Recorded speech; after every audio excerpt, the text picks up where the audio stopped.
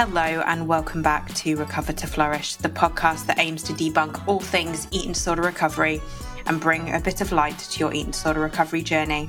I'm your host, Keandra. I'm an eating disorder recovery coach and I'm a survivor of an eating disorder. And in this podcast, we delve into the very insights and wisdom I used in my own recovery journey. If you haven't already, I invite you to join our community by hitting that follow button and leaving a rating. Every follow and every rating not only keeps this podcast alive, but it also extends our reach to more listeners worldwide, spreading the invaluable information that I share in this podcast. Your presence here matters, and I genuinely appreciate every single one of you listening, so I hope you know that. So whether you're on the path to recovery, supporting someone on their own recovery journey, or just curious about this important topic, you're in the right place. So stay tuned for another empowering episode. Over to the show. Hello and welcome back to Recover to Flourish. It's amazing to be back. I always love chatting to you and getting the chance to share a bit more information than what I would usually do on social media. If you're following me over there at Flourish with Keandra, I do share a lot of reels and content and posts every single day, but I love the opportunity to actually expand on these topics and hopefully help at least one of you today. So I'm going to dive straight in, and we are delving deep into a challenge that many of us face in recovery, and that is maintaining consistency with our eating disorder recovery when thoughts and feelings seem determined to lead us astray back to those eating disorder behaviors and trapped in it. Now, in the realm of recovery, consistency is our main goal. It's all about providing our bodies and minds with regular nourishment and the care they need to heal. Also, when it comes to behaviors, it's about rewiring. Wow, that's a hard word to say. Rewiring all of these little habits that are sneaky. Eating disorder behaviors, things that we might not even realize are linked to the eating disorder.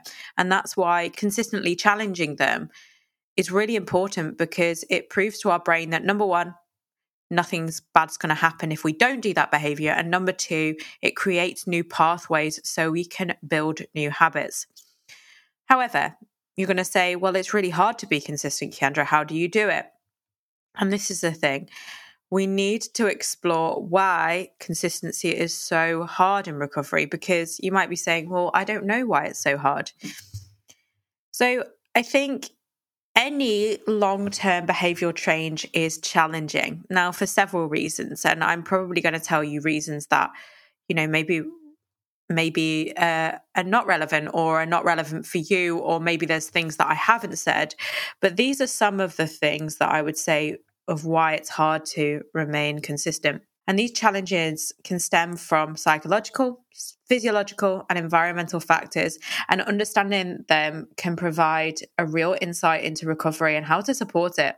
So firstly, let's think about psychological things. Firstly, people can have co-occurring mental health conditions whilst having an eating disorder, such as anxiety, depression, trauma, BPD, and many more. And these conditions can make it difficult to maintain consistent behaviors due to fluctuating moods, energy levels, motivation, feeling lost, feeling hopeless. It's a really hard place to be. And that's why sometimes you're being pulled in so many different directions. Additionally, you have eating disorder thought patterns. Eating disorders often involve deeply ingrained thought and patterns and beliefs about food, your self-worth, your body image, etc.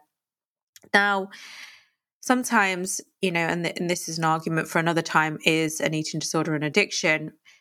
That's one for debate. But definitely, a lot of eating disorder behaviors come down to old habits.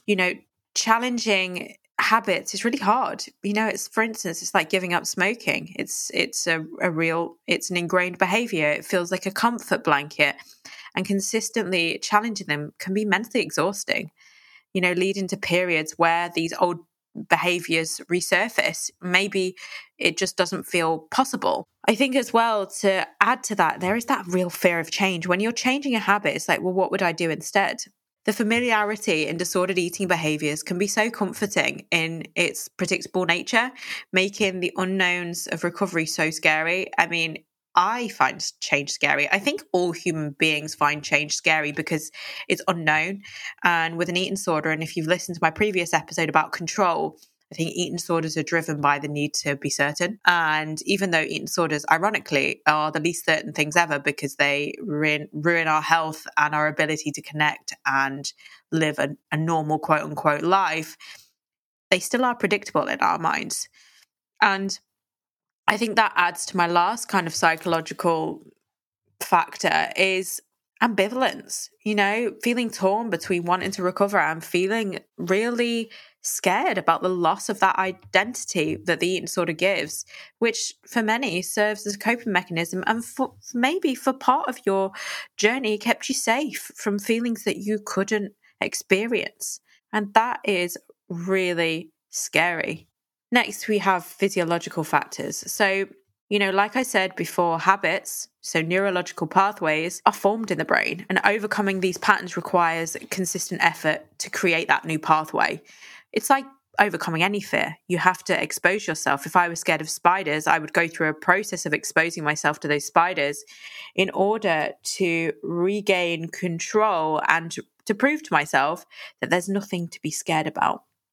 Next, there's also nutritional deficiencies. You would say the eating disorder brain. I think that is another episode in itself. So much information about the effect of starvation on the brain, but actually a starved brain is an unhappy brain. The brain uses 20% of our daily nutritional needs, at least. And so if you're starving it, it's anxious, it's rigid, it's tired, it feels scary to do anything that's different. And so that is why it's really important to have a food-focused approach in recovery, even when it feels scary, that kind of mechanical eating. And I will go on to how to actually maintain consistency. But, an undernourished brain is an unhappy brain. Remember that. I think also physical discomfort. Sometimes increasing food intake can be really hard. Bloating, feeling uncomfortable, feeling like you are, living with feelings that you never had before, feeling fullness, and it can be discouraging and lead to inconsistency in your eating. And lastly, I'll touch on environmental factors. So, diet culture, we hate it. That societal ideal about body shape, your diet, what you should look like, and frequent exposure to that triggering content on social media from diet culture, be that, influencers who maybe portray an image of life that is unattainable or feels unattainable or, promotes dieting. And these behaviors can feel really, really scary. And it's like, well, should I be doing this? Should I be recovering? Also stress. Wow.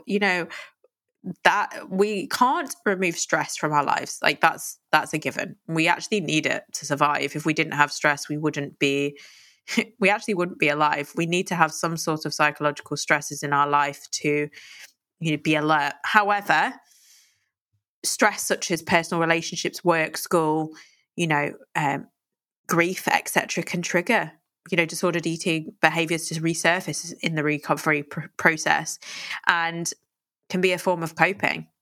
And lastly, lack of support. You add all of that together. Recovery requires a support team. Even if it's just one person or even a community online, like that is support to some degree, but without understanding and encouraging sources in your life, it's hard to maintain consistent behaviors. Not impossible, but harder. And so that's why consistency can be really, really hard. Again, I'm always open to understanding maybe how you found consistency hard in your journey. So if this episode speaks to you, please do get in touch via social media or email, and I'll leave all the links in the show notes. So let's think about, I'm going to go really into that kind of physiological factor here and understanding consistency and mechanical eating. So mechanical eating often serves as our starting point in recovery. It's about a structured plan for what and when we eat. Now, again, there's two arguments about meal plans. I think they serve a purpose at the start, maybe not long term, especially when things like reactive hunger comes in and we need to nourish our bodies even more. That structure might go out the window, but it's a minimum, ensuring that we're feeding our bodies without falling prey to our disordered thoughts. It's more than just a schedule, it's a commitment to healing, even when it feels counterintuitive. So I think if I reflect on my own journey, the early days really were a battle between my understanding of what was healthy and the distorted signals my mind was sending. I was put on meal plans when I was in services, when I was a young teen, and I didn't really embrace it at first.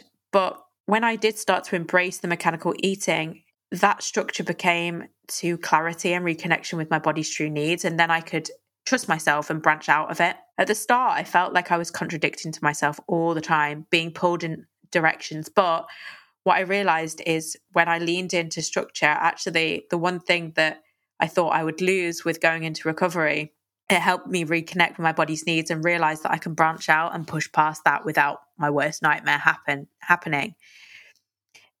For me, structured eating became a bit of a beacon. It was a sense of predictability.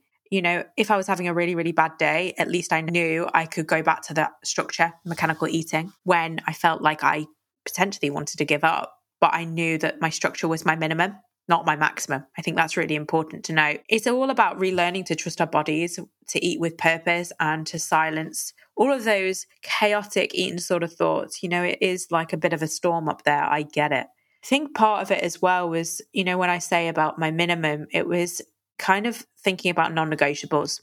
So non-negotiables in recovery are those pillars that we refuse to let, crumble or break, no matter how rough it gets in your mind. They could be foundational, such as ensuring that 3 meals and 3 snacks a day, for instance, or engaging in daily self-care practices, or attending therapy or coaching sessions. These non-negotiables is kind of like that lifeline, keeping us on the path of recovery. What are the essentials to keep you grounded? How can you ensure that they're part of your daily routine? It is about flexibility. I know that it's not about creating rigidity, but it's recognizing the need that while you need to remain committed to recovery, they can also, I suppose, be adaptable. So it's having those non-negotiables, but being able to adapt. And that's adaptability is all part of recovery. I think as well with those non-negotiables, it's kind of navigating that internal resistance. So those thoughts and feelings urging us to revert back to the eating disorder can be so overwhelming. It's here that our commitment to our why is tested. I think the key to this is the conversation you have with these thoughts. You need to recognize them, but don't let them dictate your actions. So challenge negative thinking with evidence. Lean on your structured plan from your coach or the goals that have been set, be that a coach or therapist or whoever is in your treatment team, maybe a dietitian, etc. And plan your non-negotiables. They're your kind of, your guide dog when things get unclear or you feel like you're losing track of your why, because I will hands down say to you that motivation dips in life, just in general. Motivation is never consistent, but your why remains consistent. So those non-negotiables help you pinpoint back to your why in recovery. I think as well, we need to think, I love science.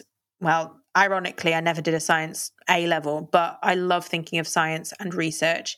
And recovery is as much as a scientific process as an emotional one. We need to remember that our bodies undergo such profound changes, restoring our metabolism, healing our gut, healing our bone structure, protecting our vital organs. The biological repair work is supported by that consistency.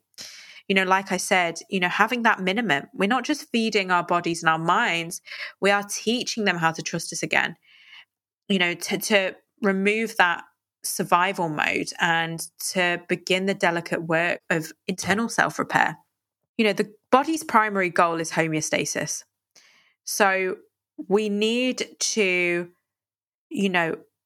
reestablish trust and balance and reminding your body that it will receive the nourishment that it needs. So for instance, you might find that when you start recovery that the weight starts to go around your midsection. And that's because the body's main aim is for balance, to keep you safe, to keep you alive. But with time and consistency, this is where consistency is really, really important, is if you consistently nourish yourself, that weight will redistribute throughout your whole body because it will start to trust you again and say, you know what, actually, you're not going to starve me again. And that's why consistency is remembering that. It's kind of thinking, would I be doing myself an injustice if I start restricting now?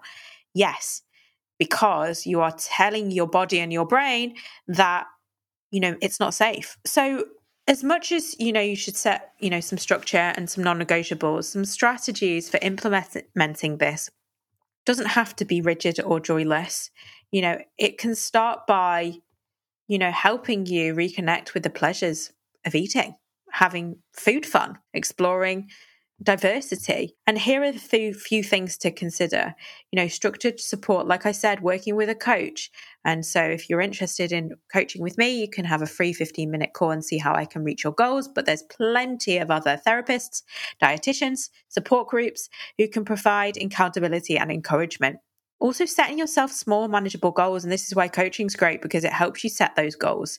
It helps you build momentum and something to work towards and confidence.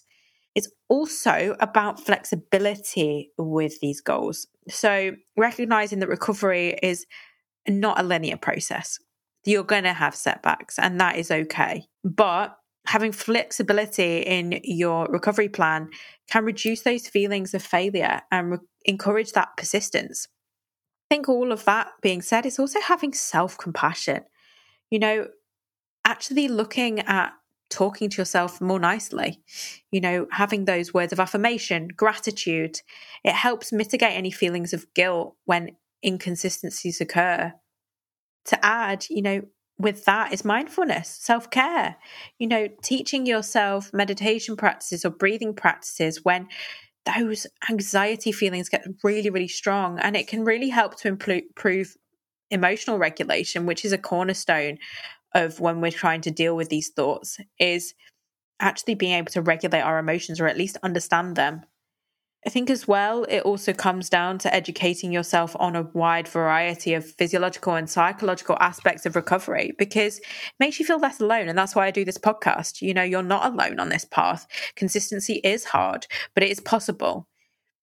Understanding that structured eating at a minimum is important, that you need to be allowing your body to have regular, adequate nutrition, that it's okay to, while sticking to your plan, allowing for flexibility. Recovery is about learning it to navigate ebbs and flows without losing sight of those goals. And like I said before, setbacks are so natural. So don't be downhearted if you do have a setback. We need to see that setbacks are an opportunity for growth and learning. And each experience and each challenge and each time that you want to give up brings valuable insight that contribute to your recovery growth, make you into the person you will be in the future. That's the thing. Recovery can be one of the most enlightening processes it is. You're going through this path of self-discovery and reminding you of your strength, albeit challenging, but actually being able to challenge the eating disorder and doing the thing that your brain doesn't want to. That is hard, and that is an achievement. I also kind of want to address a question that I get a lot from my audience on social media, is how to deal with guilt that comes from eating foods you've labeled as bad. That might feel like you can't be consistent. You feel like you need to make up for what you ate. But I think this is where the concept of food neutrality is really incredibly healing. There is so much BS out there, excuse my language, about what food's right or wrong. But we need to remember that all foods have place in a balanced diet. We need to challenge the notion of good and bad foods by reminding yourself that nutritional value and joy that varied foods can bring into your life. Joy and food should be synonymous, and it's about making the choices that are right for you, not what's right for society. I've got an episode on kind of challenging guilt with a number of people actually before, one with Natalie Rose, therapist, over Christmas, and one prior quite a while back. So if you are interested in diving deep into food guilt, I would go and re-listen to them, because you might get some more actionable tips about dealing with those guilty feelings. But as we near the end of our time together today, I just want to celebrate each and every single one of you for the steps you're taking on your recovery. So whether you're just beginning or well into your recovery journey, your commitment and courage is worth celebrating. So remember that progress isn't measured by the absence of challenges, but by strong and resilient actions that you show in recovery at the face of all those challenges. Thank you so much for joining me today. I hope this episode was helpful, maybe give you a bit of a different angle on consistency. I always absolutely love sharing this space with you to explore every different avenue that recovery can bring. Wow, it is a bit of a mess, but recovery is also a beautiful mess. I want you to hold on to hope and, realize that you have every capability of going throughout this journey. So like I said before, if you are interested in coaching, I've opened up some spaces so you can have a free 15-minute call with me to chat through your recovery, see how I can help and potentially work together. But for now, until we meet again, as they say, hold on to hope, nurture your strength and continue to flourish on your path to recovery. Thank you so much and be kind to yourself. Bye.